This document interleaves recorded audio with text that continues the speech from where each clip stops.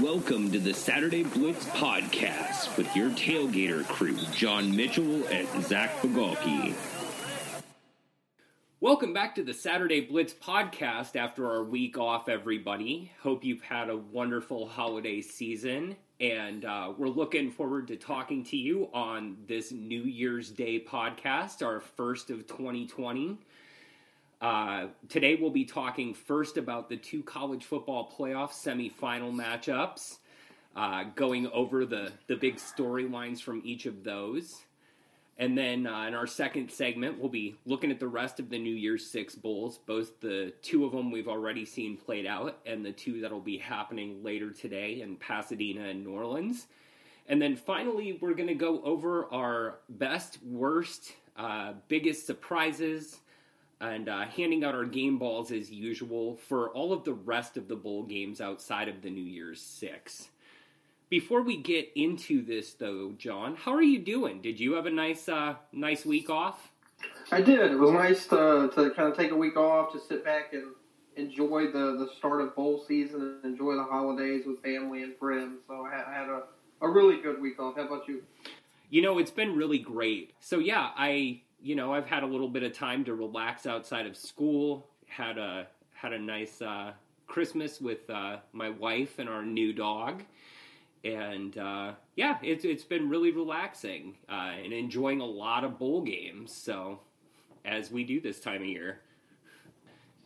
Well, let's look at these two the two biggest bowl games that we've had so far, obviously. The college football playoff semifinals at the Peach Bowl and the Fiesta Bowl.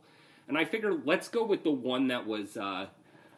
We'll go in chronological order the way they happened, and that's probably good because the first one was a little bit of a snoozer. It was a walkover that I was not expecting as LSU romped Oklahoma 63-28.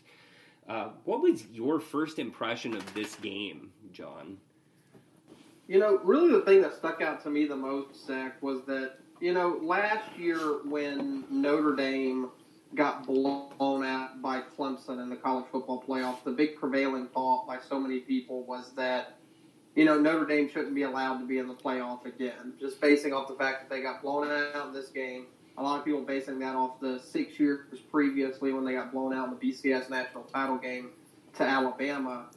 But it was funny to me that we haven't had that same conversation about Oklahoma, who's now lost in the playoff semifinal now, I think 4 times, 3 or 4 times, whatever it is. Have yet to win a game in the playoff. Most of their playoff games have gone largely like this one. This was the biggest blowout that they've suffered, but I mean, they weren't all that competitive last year against Alabama. They had been beaten pretty soundly in the past. They had the classic Rose Bowl with Georgia where that game could have gone either way, but I wasn't really surprised to see LSU rout the Sooners. I think it really also spoke to the fact that there was 3 really, really good teams this year. 3 elite teams, and then everyone else was merely good to pretty good. So I think the gap between LSU, Clemson, and Ohio State and the rest of college football this year was massive. And I think that's what we saw in the Peach Bowl. Was that gap is just huge. Joe Burrow was incredible in that game. I mean, he counted for 8 touchdowns. He had 7 touchdown passes in the first half, which is just, I mean, it's video game-like. Like, if you were playing that on NCAA football, you only really accomplished that if you turned all the sliders down to junior varsity, So that's basically how Burrow's played the entire college football season. But LSU looked incredible. Oklahoma, obviously, I think it's another wake-up call for Lincoln Riley to see that he's still got a long way to go, particularly with his defense, to ever get the Sooners to the point that they can compete seriously for a national title. Yeah, this was a walkover. LSU outgained Oklahoma 692 yards to 332. It was, as you said, video game-like. I wrote in my recap of this game at Saturday Blitz that it was like playing NCAA football on rookie mode. So I think we were in the same mindset with watching that. Burrow could do no wrong. He proved that he was the legitimate Heisman winner this year. But even then, this was the best passer rating that he posted all season long in this Heisman campaign. He just got better on the bigger stage. Justin Jefferson was really a huge beneficiary of that, catching 14 balls for 227 yards and 4 touchdowns. Again, video game-like numbers, and that was something that happened in the first half largely. He caught 5 balls in the second half, but didn't have another touchdown. Both of these guys put up stats in the first half that somebody would be proud to have for an entire game, and they kind of let off the gas a bit. But the other thing I thought was really interesting was that the running game looked fine, even with Clyde Edwards-Helaire out, or mostly out with his hamstring injury. They obviously nursed him a bit. They gave him a few snaps in the game. He had 2 carries for 14 yards, played a decoy a couple more times, but in general, he was a non-factor. But they really stepped up with Chris Curry racking up 90 yards on the ground, and the team had 160 total. And it was an impressive performance, not just by Burrow. He got the support from the running game that allowed him to just pick apart the Oklahoma secondary. Right. Yeah, and I mean, it was another thing, too, if you look at it, not just from how dominant LSU's offense was, but if you go and look at how good their defense played for most of the game. That was one of the knocks on LSU all season, was that they're, as good as their offense was, their defense maybe wasn't championship level. But that's changed since they've gotten healthy, since, Chason and those guys have gotten back out there, and they really made life difficult for Jalen Hurts and the Oklahoma offense. The Sooners only had 14 points at halftime, and by then the game was largely over. We're talking about a 49-14 game at halftime. So Oklahoma's offense, if had any chance in this game, would have had to score pretty much every time they had the ball. And it was a mismatch in the trenches, I think, really on both sides of the ball. LSU really dominated up front, and that's where I think the game largely swung early on. It got away from me, and that's what you've got to. That's the scary part about LSU, is if you don't pretty much play a perfect game, it can get away from you very, very quickly. Any mistakes, they're going to take advantage of, and soon enough, you're going to look up at the scoreboard and you're going to be down 3 or 4 touchdowns. Yeah, and that's the thing is, coming into this game, it was billed as the duel between the top 2 vote getters in the Heisman race, and LSU did a number on Jalen Hurts, for all the experience he had, coming into the game with his time at Alabama. It didn't translate to his work with Oklahoma against the Tigers. He came into the game averaging 280 passing yards and 96 rushing yards a game, and he was held to 217 on 15 of 31 passing, couldn't even hit 50% of his passes, had an interception, and ended up, he ran for 2 touchdowns. He did have that sort of redeeming factor in the game, but at the same time, he was held more than 50 yards below his rushing average, and 2.6 yards per carry below that average. They really did a great job of bottling him up. And as we've seen all year, if you bottle up Hurts, the rest of the offense does not flow. So yeah, I'm looking at this game, and I think Clemson definitely has their hands full. But let's talk about that set of Tigers now, since we get an all Tigers championship game. That game in the Fiesta Bowl was obviously a lot closer than what we got in Atlanta, and either team could have walked away with the win in this one, and I think either one of them would have been a great test for LSU as well. Obviously, I think it must be brought up. There were quote-unquote controversial officiating calls. Certainly Sean Wade getting ejected for targeting there with his hit on Trevor Lawrence that knocked the quarterback out a little bit. And then Jeff Okudah's strip and score that wasn't, that was declared an incomplete pass instead. there were some definite things that Ohio State fans can grumble about, but at the same time, they were in the game at the very end. So, football kind of turns and twists that way from time to time. What did you think of how everything went down there in Glendale? I think Ohio State's definitely got a complaint on those calls. I think the targeting call, if you look at it, it was kind of textbook. I mean, Shaun Wade led with the crown of his helmet coming in. I'm not a huge fan. I think it's time, and this is a separate conversation for another day, but I think there needs to be, like in basketball, when you have a flagrant 1 versus flagrant 2, I think that needs to be instituted for targeting. I think it probably should have been a penalty, but I didn't like the fact that he was ejected from the game for that, because there didn't seem to be any malicious intent behind that. And then the fumble, man, that's a bang-bang play. I think it's tough for Ohio State to accept because it was ruled a fumble on the field. So, and that's the biggest play of the game. You flip that, and we're talking about Ohio State winning that game and playing LSU for the national title. So, I mean, it's really perspective. Obviously, slow-mo makes it look worse because if you look at the slow-mo, it looks obvious that he had possession of the ball and then fumbled it. But, slow-mo can lie in that vein at times. But really, Zach, Ohio State really doesn't have anybody to blame but themselves. At the end of the day, they broke out to a 16-0 lead that could have easily been a 28-31 lead, something like that. At that point, they blew so many opportunities. They had 3 chances in the red zone in the first half that ultimately led to field goals, and that's just you can't do that against a team like Clemson that has as much firepower as the Tigers have. You've got to take advantage of every opportunity you have, and they didn't do that. J.K. Dobbins was brilliant on the ground. He had 174 rushing yards, but he dropped 2 touchdown passes in that first half that would have, the difference in the game. He had the first one that he couldn't hang on to in the end zone, which admittedly would have been a tough catch, so it's hard to blame him for dropping that one.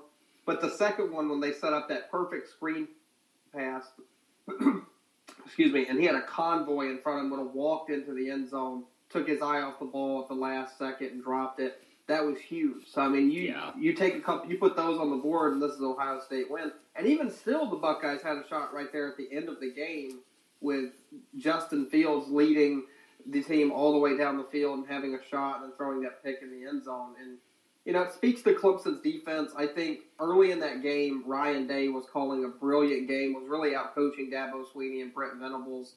But it also speaks to how good of an in-game adjuster I think Brent Venables is as a defensive coordinator.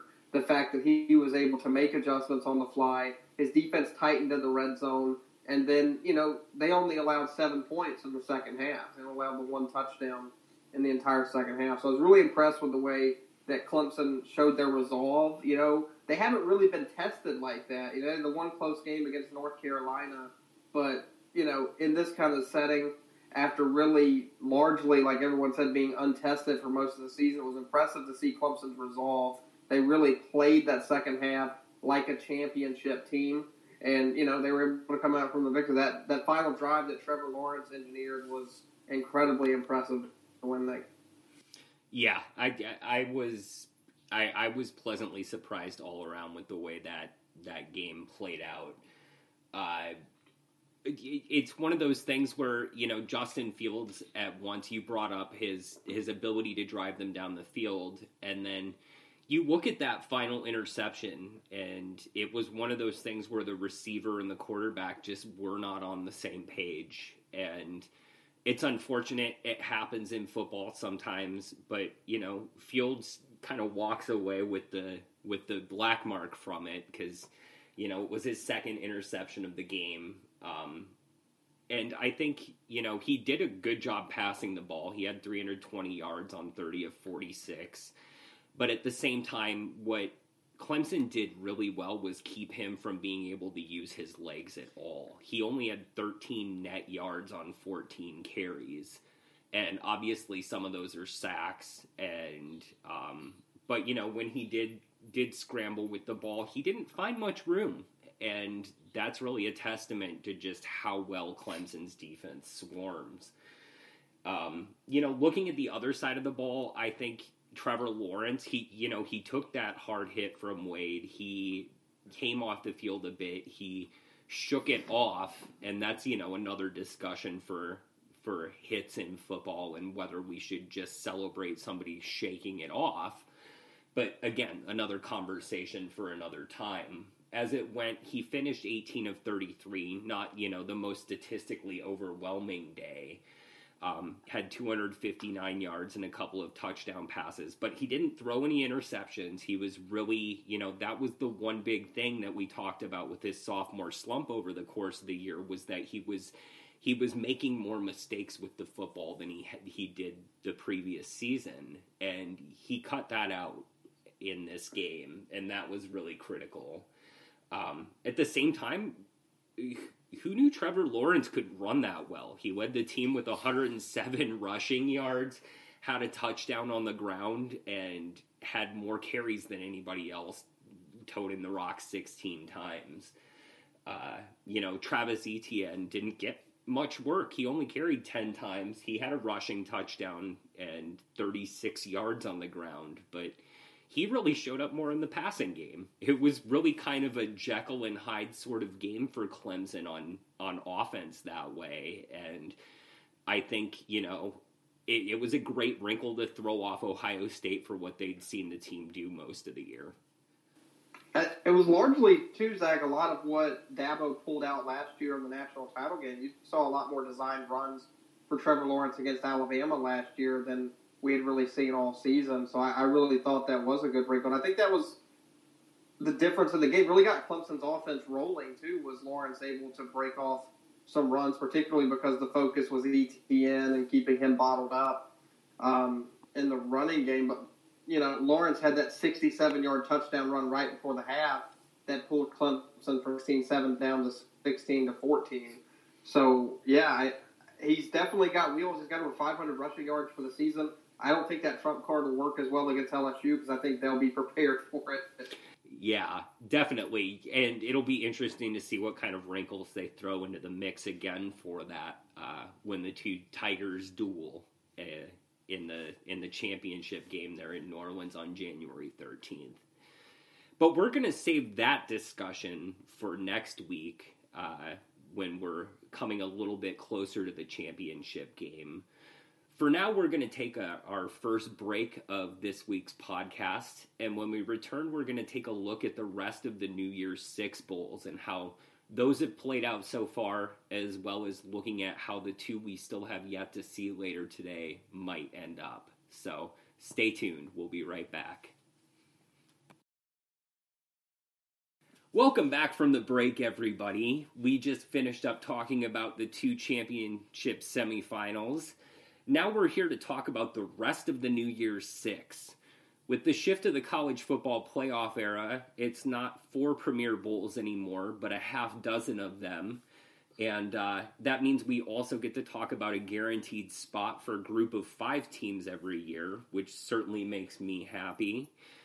So let's go there first, because that was the first game in the New Year's Six that actually took place. That was the Cotton Bowl there at AT&T Stadium, not the Cotton Bowl, between Penn State and Memphis. This was the chance for the American Athletic Conference champion to make a showing against a powerhouse program, and they got a good test from Penn State, that's certain. At the same time, I think Memphis, despite losing by 2 touchdowns, acquitted themselves well. And what was your impression of how that game turned out, John? I really was impressed with the way Memphis played. Putting up 39 points on a really good Penn State defense was very impressive to me. I thought the Memphis offense really came play. It was a really good game. It was a lot of fun for most of the way. It went kind of like I expected. It was close for a while. Penn State kind of pulled away there at the end to get the 2-touchdown victory. But Memphis's defense just couldn't get enough stops. That was the really story of the game.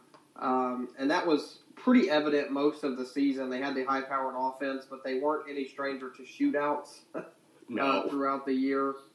They had plenty of track meet style games, particularly the game against SMU that we projected to be that track meet that ended up being even exceeding that. So, the giving up 28 second quarter points was really the difference. They broke out to the early lead, and then Penn State just was scoring at will in the second quarter and throughout most of the second half even. So I was impressed with Penn State, to be honest, was really my takeaway. James Franklin, I don't think gets enough credit for what he's done in Happy Valley. This is his second New Year's Six victory for Penn State so far during his tenure. He's always kind of much maligned by the Nittany Lion faithful because he, hasn't led them to the playoff yet or anything like that, but he's had one of the most consistent programs in college football in the last few years. So I was really impressed with them. This could have been the game that, maybe they weren't as hyped up for as some of the other New Year's Six participants because they did have to play a group of 5 team, but I think he had his team really well prepared. I'm really excited to see Journey Brown next season because I think, he really had a really strong second half of the season. If no one had been paying attention to him, then I think this was his coming out party in the bowl game. He had 202 yards and 2 touchdowns on just 16 carries to really put Penn State's offense on his shoulders. On a day where Sean Clifford, only had 133 passing yards, they really needed the running game to be prolific, and it certainly was. So I think Memphis definitely acquitted themselves well in the game, but I was overall really impressed with how Penn State played. I completely agree. It was basically a story of the ground game because Memphis did great against Penn State's secondary. Brady White really acquitted himself well. He threw for 454 yards on 32 of 51 passing. But at the same time, Penn State kind of played a bend but don't break defense on the back end because he didn't get the ball into the end zone and he did throw 2 interceptions. But I think White at least showed enough that he's got a solid future once he goes on to the pros. At the same time, though, Memphis, we've touted their running game as much as their passing game this year, and they couldn't get it done against Penn State. You mentioned the fact that Journey Brown had 202 yards, and he tripled the amount that the entire Memphis backfield was able to gain. They put up only 63 net rushing yards on 33 carries, averaging less than 2 yards per carry. And that's with, Patrick Taylor had 8 carries for 50 yards and a touchdown.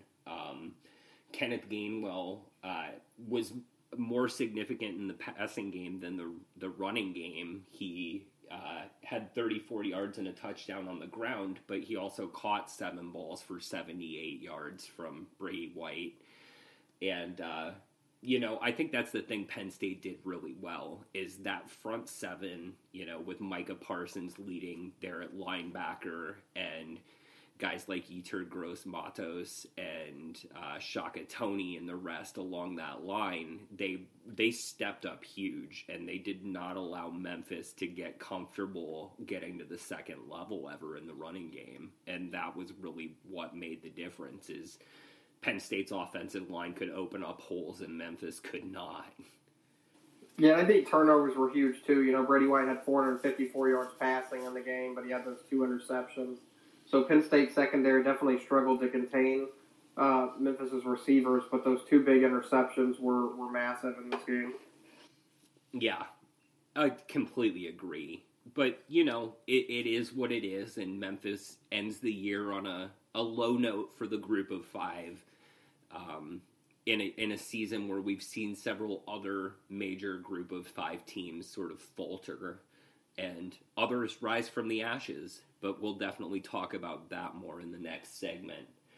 Let's move on to the Orange Bowl that happened on Monday night, because that was sort of the game that I think everybody expected was going to be the biggest dud of the New Year's Six, and it turned out to be quite an entertaining matchup. Virginia was talked about after they lost the ACC championship game to Clemson as, sort of the illegitimate team that sneaked into the New Year's Six because of that automatic ACC bid in the Orange Bowl. And I think they took all that criticism to heart because they showed up in Miami. And while Florida walked away victors, they only won by 8 points. And if not for missing an onside kick in the final minute, we very well could have seen overtime in this game. So I came away from it really impressed with what Bronco Mendenhall did with the Cavaliers this season. And at the same time, impressed with Dan Mullen. So, yeah, I think both teams can hang their heads high. What did you think, John? My biggest takeaway from the Orange Bowl is that I'm going to miss Bryce Perkins playing football in college. You know, getting one last opportunity to see him. What a program-changing talent he's been in Charlottesville for the Cavaliers. As much as Bronco Mendenhall's done, I mean, it's been Perkins that's kind of been the face of the program change, right? He's been the guy who's kind of led the resurgence of Virginia football. And he had a great game against Florida. He really put Virginia on his back. You could tell that Virginia took it personally, that they were given no shot. They were a 2-touchdown underdog. No one thought they deserved to be in Miami in the Orange Bowl. And really it was Perkins who kind of rallied the troops and did everything he could to almost pull the upset for Virginia. He had 323 yards and 4 touchdowns passing against a really good Florida defense. The only thing he couldn't really do was find running lanes. It was pretty clear that Florida had decided before the game that the only way Perkins was going to beat them was with his arm. They weren't going to let him do it on the ground like he's so capable of doing. But he showed that he's certainly more than a capable passer, and he had a brilliant game. Virginia, I really did think, acquitted themselves very nicely in that game. Florida also, I mean, they did what they should have done, you know, coming out with a victory. LaMichael Pirine, I think, has been one of the more underrated running backs in the country for several years. I think that's actually going to be a pretty significant loss for the Gators next season that really isn't being played up enough. He only had 13 carries, but he managed 138 yards and a pair of touchdowns. Also caught 5 passes for 43 yards and another touchdown. So he was really the bell cow for Florida's offense in that game.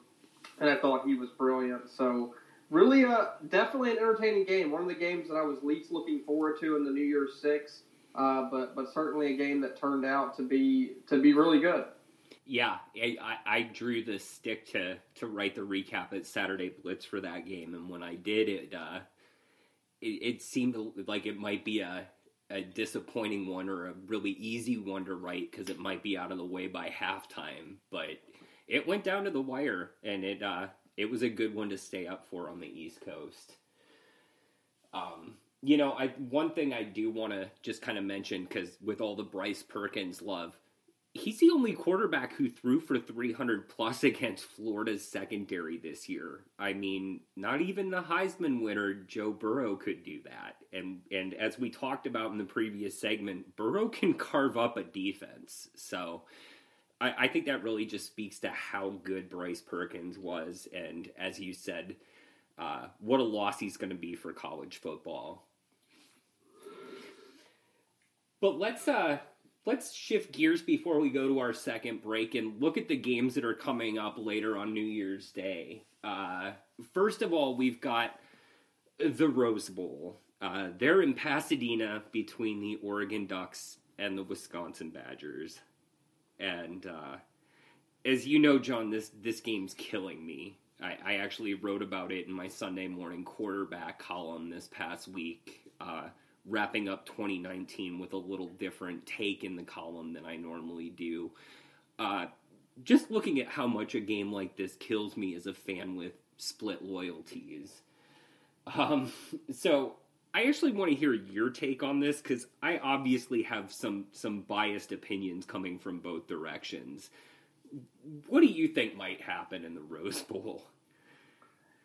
Yeah, and if everyone, if you haven't read the column that Zach wrote for that, I highly recommend it. Very, very good. Very kind of different Sunday morning quarterback than he usually dives into. So I was very excited to read that. So I definitely recommend it. I think this is going to be a great game. I think it's going to be agonizing for you because you're not going to have that early acceptance like, okay, one of these teams is significantly better than the other. That's good to know. Let's move on. I can start accepting the fact that one of them's getting blown out while the other one is having their moment. I think it's going to be a nail-biter that comes down to the absolute wire.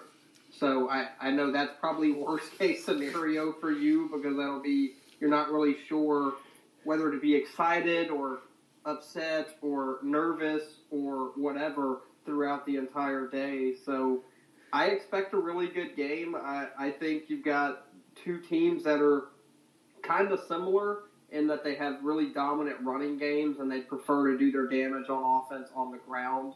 You've got a couple defenses that are really, really good as well. But I think it comes down to the end. But I actually like Wisconsin to pull the, I guess, mini upset. Well, not upset, actually. Wisconsin's favorite. That's actually surprising, just looking at the line now. I actually like Wisconsin to come out on top. I think this will be a big game for Jonathan Taylor and what could be his final bow as a Wisconsin running back before moving on to the NFL. I think he'll have a big game. I think Jack Cohn will manage the game well and make a couple plays.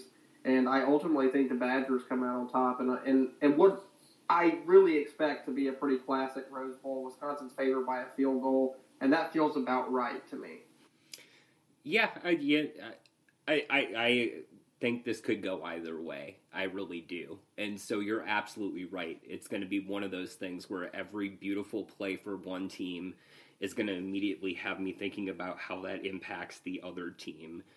And, no matter what happens in Pasadena later today, we're going to see, I'm going to be celebrating a victory and mourning a loss at the same time. So obviously an odd feeling, but I'm with you. I think Jonathan Taylor could have a huge game.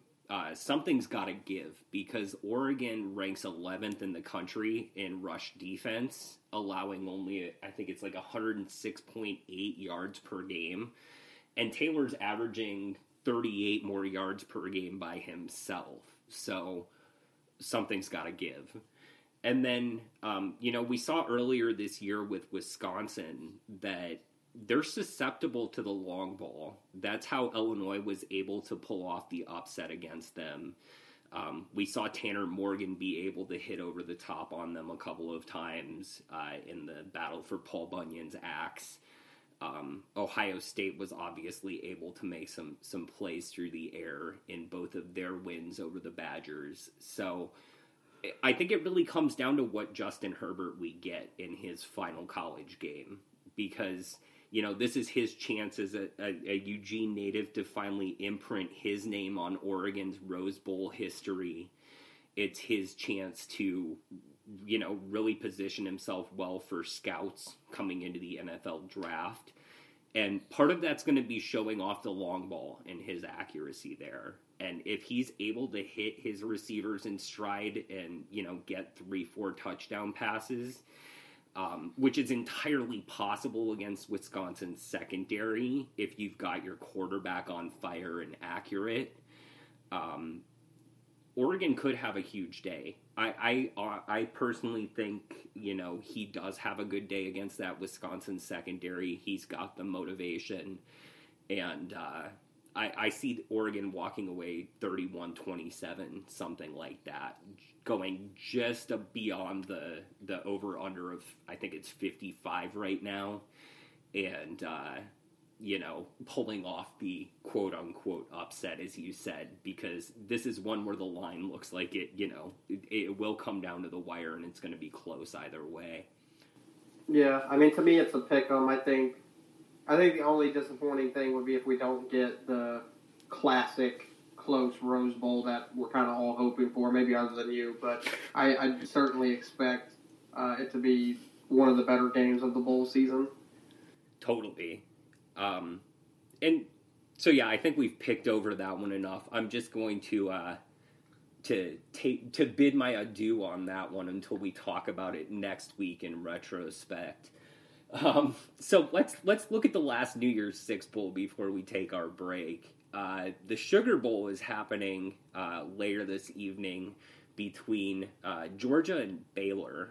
And, there's a couple of really interesting storylines in this one. Georgia watched what Oklahoma was able to do to LSU, and I'm sure on one level they were sort of nursing their wounds and wondering what it would have looked like to get another shot at the Tigers. And on the other hand, who knows? This might be Matt Rhule's last hurrah in Waco before he runs off to the NFL. We've heard some rumors about NFL coaching gigs for the Baylor headman, and it'll be interesting to see what happens there. But, this game on the field really comes down to defense, I think. These are two of the top 20 defenses in the country. Georgia's better at just all-out stuffing opponents. Baylor is even better at hawking the ball and getting takeaways. So contrasting but really strong styles of defense, and I'm really curious to see which one of them wins out in what I think honestly is going to be a pretty low-scoring Sugar Bowl. Yeah, no, I totally agree. Defenses will probably rule the day in New Orleans. I think what's really interesting is all the rumors about Georgia being down quite a few players for this game, whether it be internal suspensions or players sitting out to preserve NFL draft stock. We already know that two starting offensive linemen, Andrew Thomas and Isaiah Wilson, will both be out after declaring early for the NFL draft. Also, Ben Cleveland, a third starting offensive lineman, is going to miss the game for academic reasons. So that's three starting offensive linemen down for Georgia against a really ferocious Baylor defensive front. So that could be really problematic for Jake Fromm. There's been some murmurs about Brian Herrien also not playing in this game. No one really knows exactly the reason for that. We don't know if DeAndre Swift will be out there either. And there's several others that are up in the air for Georgia, and that's worrisome, especially for a Georgia offense that struggled against the better defenses it's faced this season, as many players as it could be without in this game. So I think it could be a long day for Jake Fromm. You're down three offensive linemen. You might not have the safety net of having DeAndre Swift behind you, or even Brian Herrien, who's Georgia's second leading rusher. So you could be down to your number 3 running back, several backup offensive linemen, and then Georgia hasn't had the talent at receiver that they've had in recent years to really make up for that. So I think it's going to be a long day for Fromm. I kind of see this game functioning pretty similarly to last year's Sugar Bowl, where Texas kind of stunned the country by punching Georgia in the mouth early in that game and, winning in the trenches. I think we'll see something similar this year. Georgia, Kirby Smart's talked a good game about having the right motivation, but when you're down as many players as Georgia might be in this game, I think that's a huge factor. Baylor's not going to have that problem. They're going to be hungry to come out to score that big win, and I think Baylor gets the victory. This spread's been slowly dropping for the last couple of weeks. It's now down to just Georgia favored by 4 points, so we're getting tighter. I do think, like you said, it'll be a real defensive game, but I see Baylor coming out with like a 21-17 win, something like that. I have 2017 written down, so I think we're pretty much in alignment on that game. I think it's going to be one where you definitely hit the under on it. The total points line is set at 41.5, and I definitely think it comes under that. So we're actually in agreement on that one. So we're split with the Rose Bowl and the Sugar Bowl. So take that for what you will, all of you who have followed this season, for our picks against the spread. And chew on that as we take our second break. When we come back, we'll be talking about our best wins, our worst losses, the biggest surprises, and our game balls for all the games outside the New Year's Six. Stay tuned. Welcome back from the break to the final segment of this week's Saturday Blitz podcast, everybody. We've been talking mostly about the New Year's Six games, starting with the college football playoff semifinals and moving on to the non-playoff New Year's Six games in our second segment. Now it's time for some of the lesser heralded bowls that happen around college football. We have basically 40 bowl games on the schedule every year at this point when we include the Celebration Bowl for historic black colleges and universities. And we've heard grumbling throughout history about how many bowl games there are and how many bowl games there should actually be. But I'll be honest, I love sitting here and getting to watch football for the next 3 weeks and getting my dose for the next 8 months. So, on that note, there's been some great games. What did you think was the best win outside the New Year's Six so far, John? I was super impressed with North Carolina's blowout win over Temple in the Military Bowl. I don't think anyone expected the Tar Heels to have that easy of a time against the Owls. I expected that to be a pretty close game. I thought North Carolina would win, but I thought it would be, probably a one-score game. But the Tar Heels just came out and hammered Temple 55-13. Sam Howell finished off a really brilliant freshman season that I think's got fans in Chapel Hill really excited for the future there. And I think you're going to start seeing North Carolina. This was the type of win, Zach, that's going to get North Carolina a lot of preseason hype for 2020. Oh, yeah. To me. This is the type of win. They had the kind of season. They came close in some games. They, played Clemson down to the wire. They had a lot of close losses, but this could have easily been a 9 or 10 win team this season. So this is you got to figure that there's going to be I think there's going to be significant preseason hype for North Carolina next year to make a run in the ACC. And probably for good reason. And Sam Howell, I think, is a big reason why. He was just terrific as a true freshman. I think that was you could argue that was the most significant flip of the recruiting season was Mack Brown getting him to flip from Florida State to come to North Carolina. And he finishes his freshman season with 3,600 passing yards, completing 61% of his throws for 38 touchdowns and 7 picks. I mean, that's incredible numbers. Yeah. That's a great season for a senior quarterback. And this guy, a freshman, 18-year-old kid playing college football for the first time, so it was hard not to be impressed with him. So overall, I was very impressed with North Carolina, and I had to eat some crow. I had a lot of North Carolina fans in my mentions after that game, calling back to an article I wrote at Saturday Blitz about how hiring Mack Brown as a retreat was a bad move and stuff like that. It certainly looks like that's been incorrect so far, as Brown's really got a lot of energy back in that fan base, and they're very excited, and they certainly exceeded expectations in year one.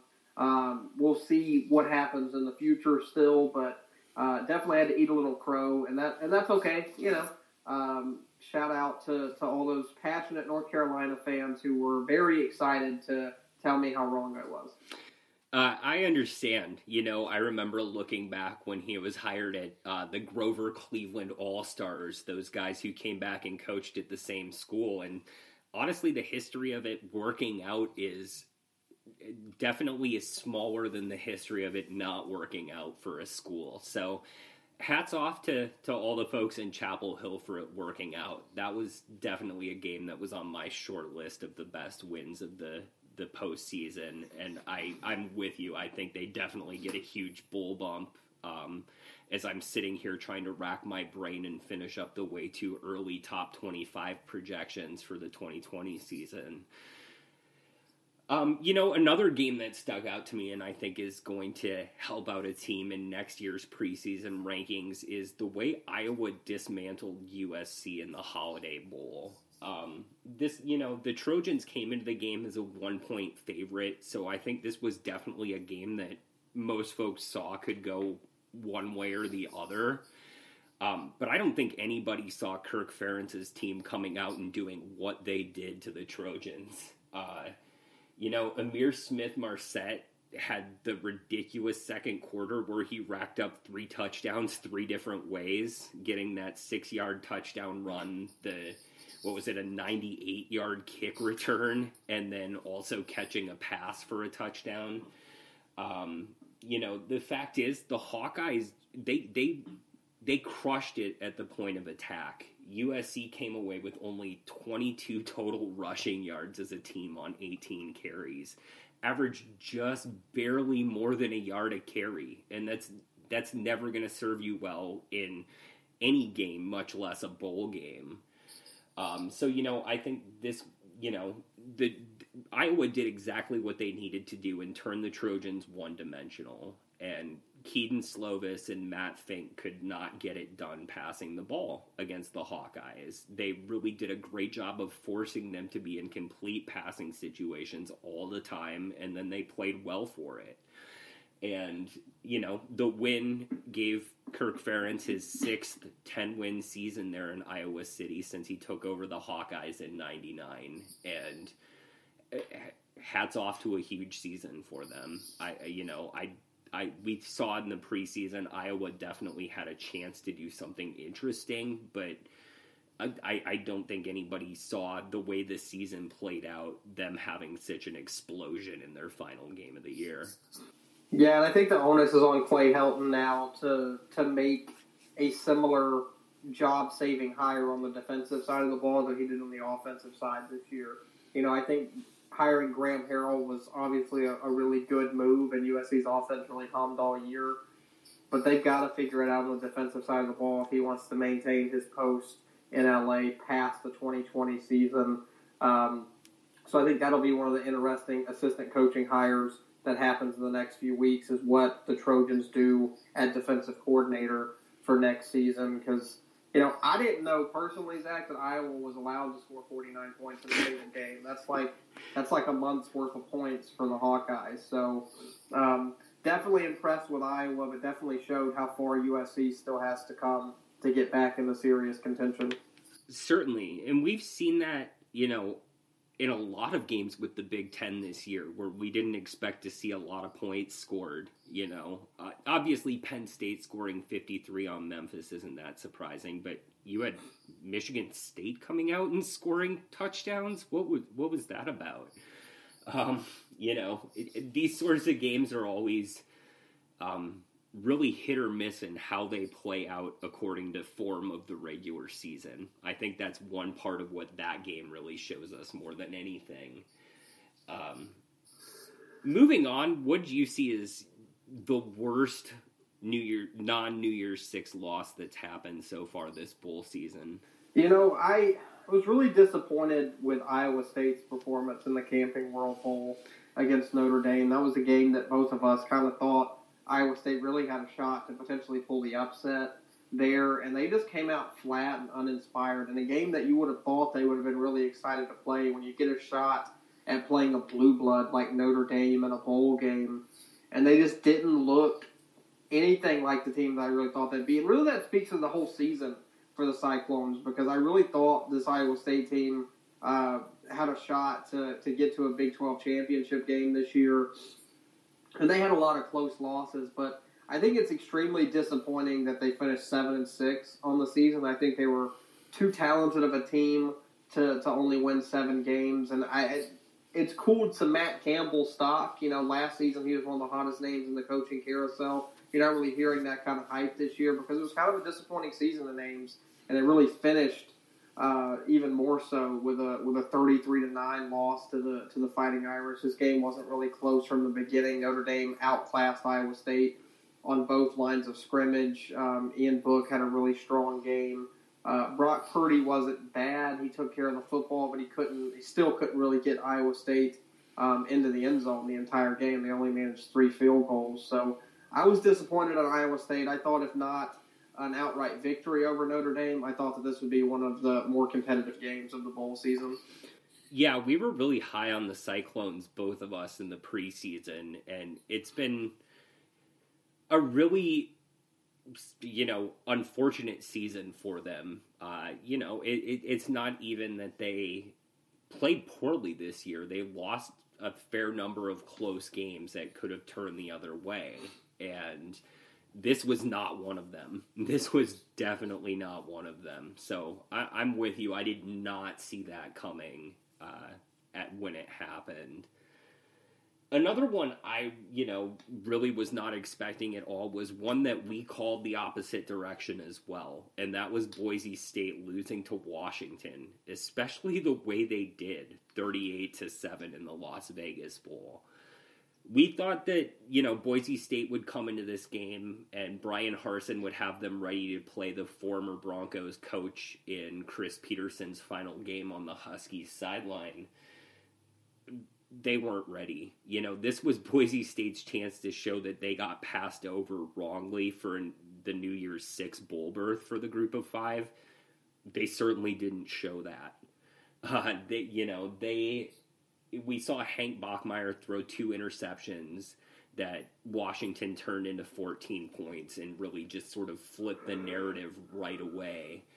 And we saw John Hightower fumble the ball late and allowed Washington to basically run out the rest of the clock at the end of the game. So turnovers were really terrible because Boise State's defense didn't play poorly. They held Washington to 341 yards total offense. And the problem is Boise State gave them short fields with bad punting situations. They gave them short fields with bad turnover situations. And basically Boise State shot themselves in the foot in the way Washington didn't. And, the Huskies had only 1 penalty the entire game.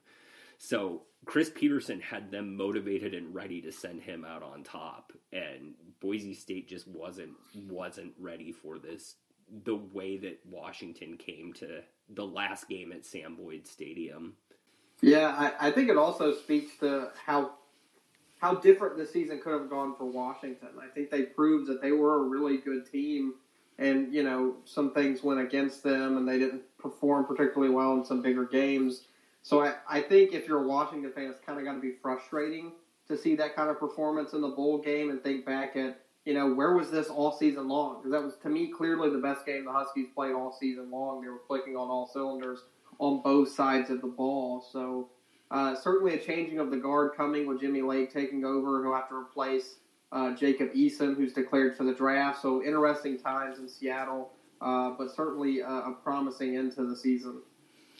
Yeah, a great end for Washington, and definitely helps out perceptions about the Pac-12 as well after a year where they were much maligned for a big batch of parody disguised as mediocrity. Moving on, biggest surprise, John. We definitely saw some surprising results over the bowl season, as we always do, and we'll certainly probably see a couple more surprises in this last week as we wrap up the final games of the year. But so far, what's been the biggest surprise for you? To me, it was Florida Atlantic's blowout victory over SMU in the Boca Raton Bowl. Florida Atlantic had every reason to not be fired up for this bowl game, even playing in front of their home crowd. Lane Kiffin had already departed for Oxford, so they were down their head coach.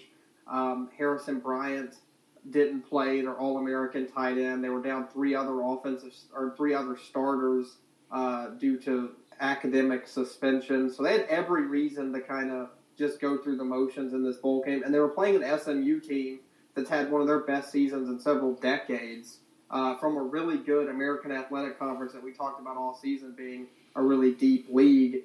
I really expected SMU to win this game, even with it being a pseudo road game. But the Owls just came out and clicked on all cylinders. Chris Robinson was brilliant passing, had over 300 yards and a couple of touchdowns. SMU's defense has been questionable all season long, but I did not expect this. I did not expect this to be a blowout. I think, the American top to bottom was way better than the Conference USA all year, but Florida Atlantic, I think, showed that they were more than Lane Kiffin in this game. They came out, they played all well together, and just absolutely dominated the Mustangs. And I think that's got to have fans in Boca excited about the future under Willie Taggart and what this program still has a chance to be, even after losing Kiffin to Ole Miss. So I was very surprised that the result. It wouldn't have been outright shocked to see Florida Atlantic win this game, but the fact that they won it by 24, I think, was the biggest surprise to me of the bowl season. Yeah, the fact that they hung half a century and SMU could not keep up with them at the same time was huge. The biggest surprise for me was a game that went in the opposite direction that had very little scoring. Specifically the shutout we saw by the Miami Hurricanes in the Independence Bowl against Louisiana Tech. The Bulldogs are a decent team. Let's give credit where credit is due. But at the same time, coming into this game, before it even started, Dan Enos was rumored to be on his way out. And, he coached like a dead man walking. That Hurricanes team was completely uninspired when they had the football, from beginning to bitter end.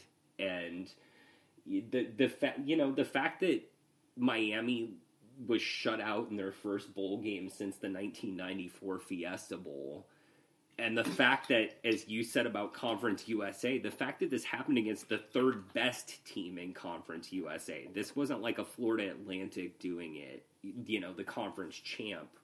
This was the third best team in Conference USA doing it, and they performed. What's funny about it is that Louisiana Tech, it's not like they performed like mind-blowingly on offense. J'Mar Smith was good, but he wasn't great. He completed fewer than 50% of his passes, only had 163 yards through the air, 1 touchdown and 1 interception. He ran 10 times for 34 yards, had a touchdown on the ground, but again, far less than we've seen Smith be able to do with the football, both with his arm and his legs. So, the defense came out all right for the Hurricanes, but that offense, it reeked. It was absolutely abysmal there in Shreveport.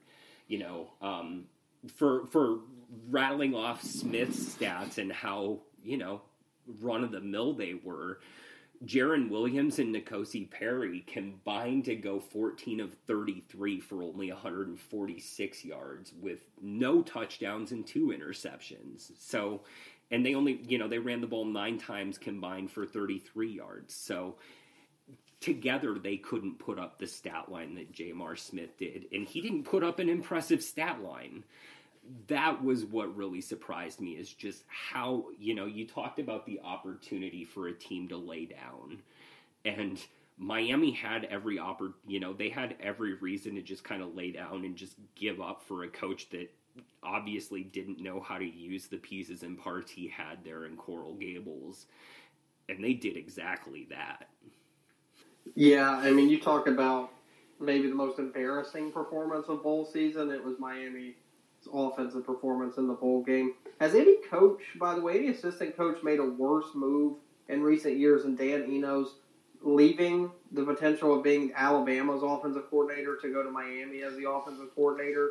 I mean, Enos was on a path that he probably could have been an FBS head coach in the next couple of years if he had stayed in Tuscaloosa, and then decided to leave really in the middle of the night to take the Miami OC job, and now, he's on the unemployment line after a disappointing, not just bowl game, but a disappointing season where the Hurricanes really couldn't muster much offense at all.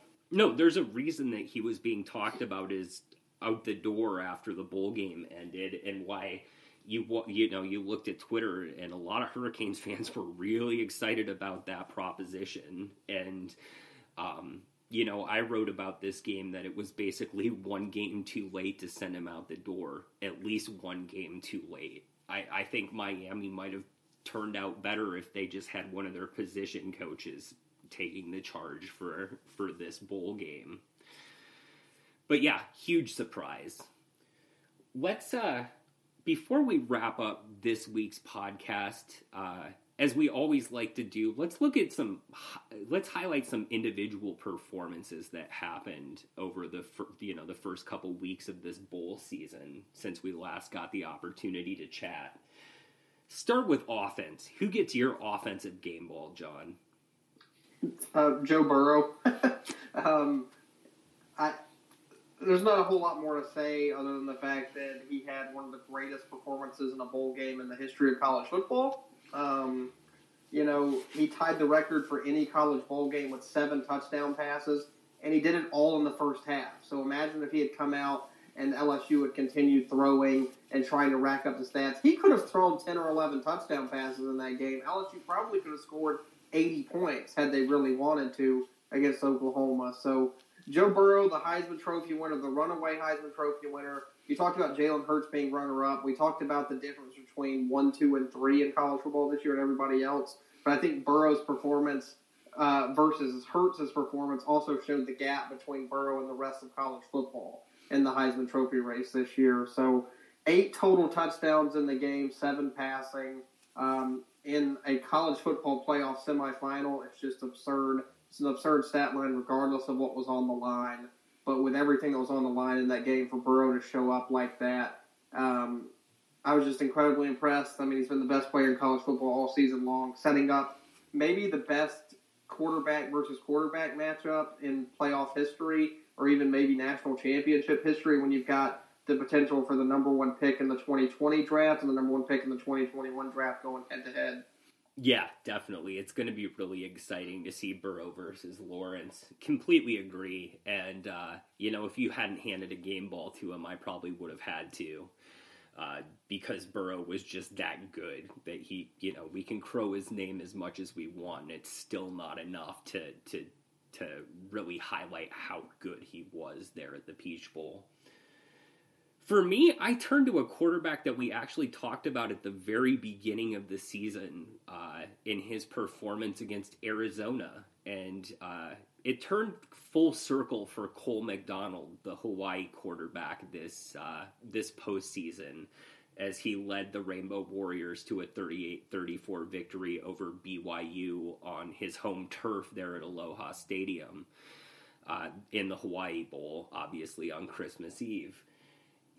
It's been an up and down year for McDonald. He's split time with Siobhan Cordero, but Hawaii ended up still turning things around to the point where they made it to the Mountain West championship game, beat out San Diego State for that spot in the championship game with a really ugly 14-11 victory against the Aztecs.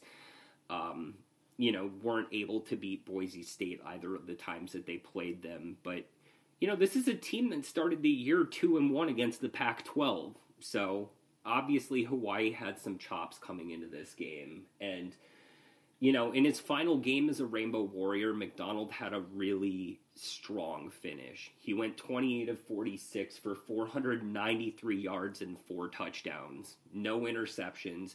The kind of game we expected from him all year long, He finally was able to pull that out one last time at the end.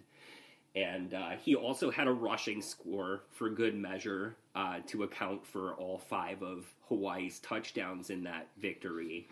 So, he finished with his best pass efficiency rating since that 54-3 blowout of Nevada back in late September. And this was an even better performance all around, I think. So, with that, I have to give a shout out one last time to a really great group of 5 quarterback who really earned it this postseason.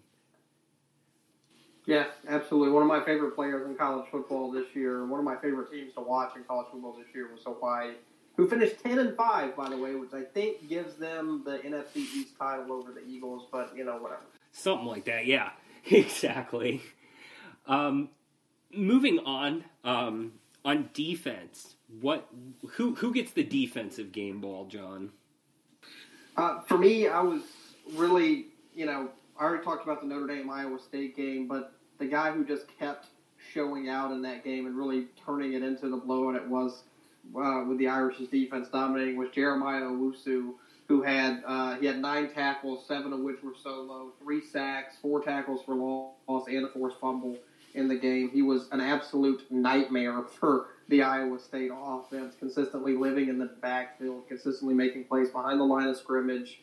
So he was absolutely dominant. There's several guys on Notre Dame's defense that deserve really recognition for just completely swallowing up an Iowa State offense that we've seen has the ability to rack up a lot of points. So Owusu was incredible in that game, so he gets my defensive game ball.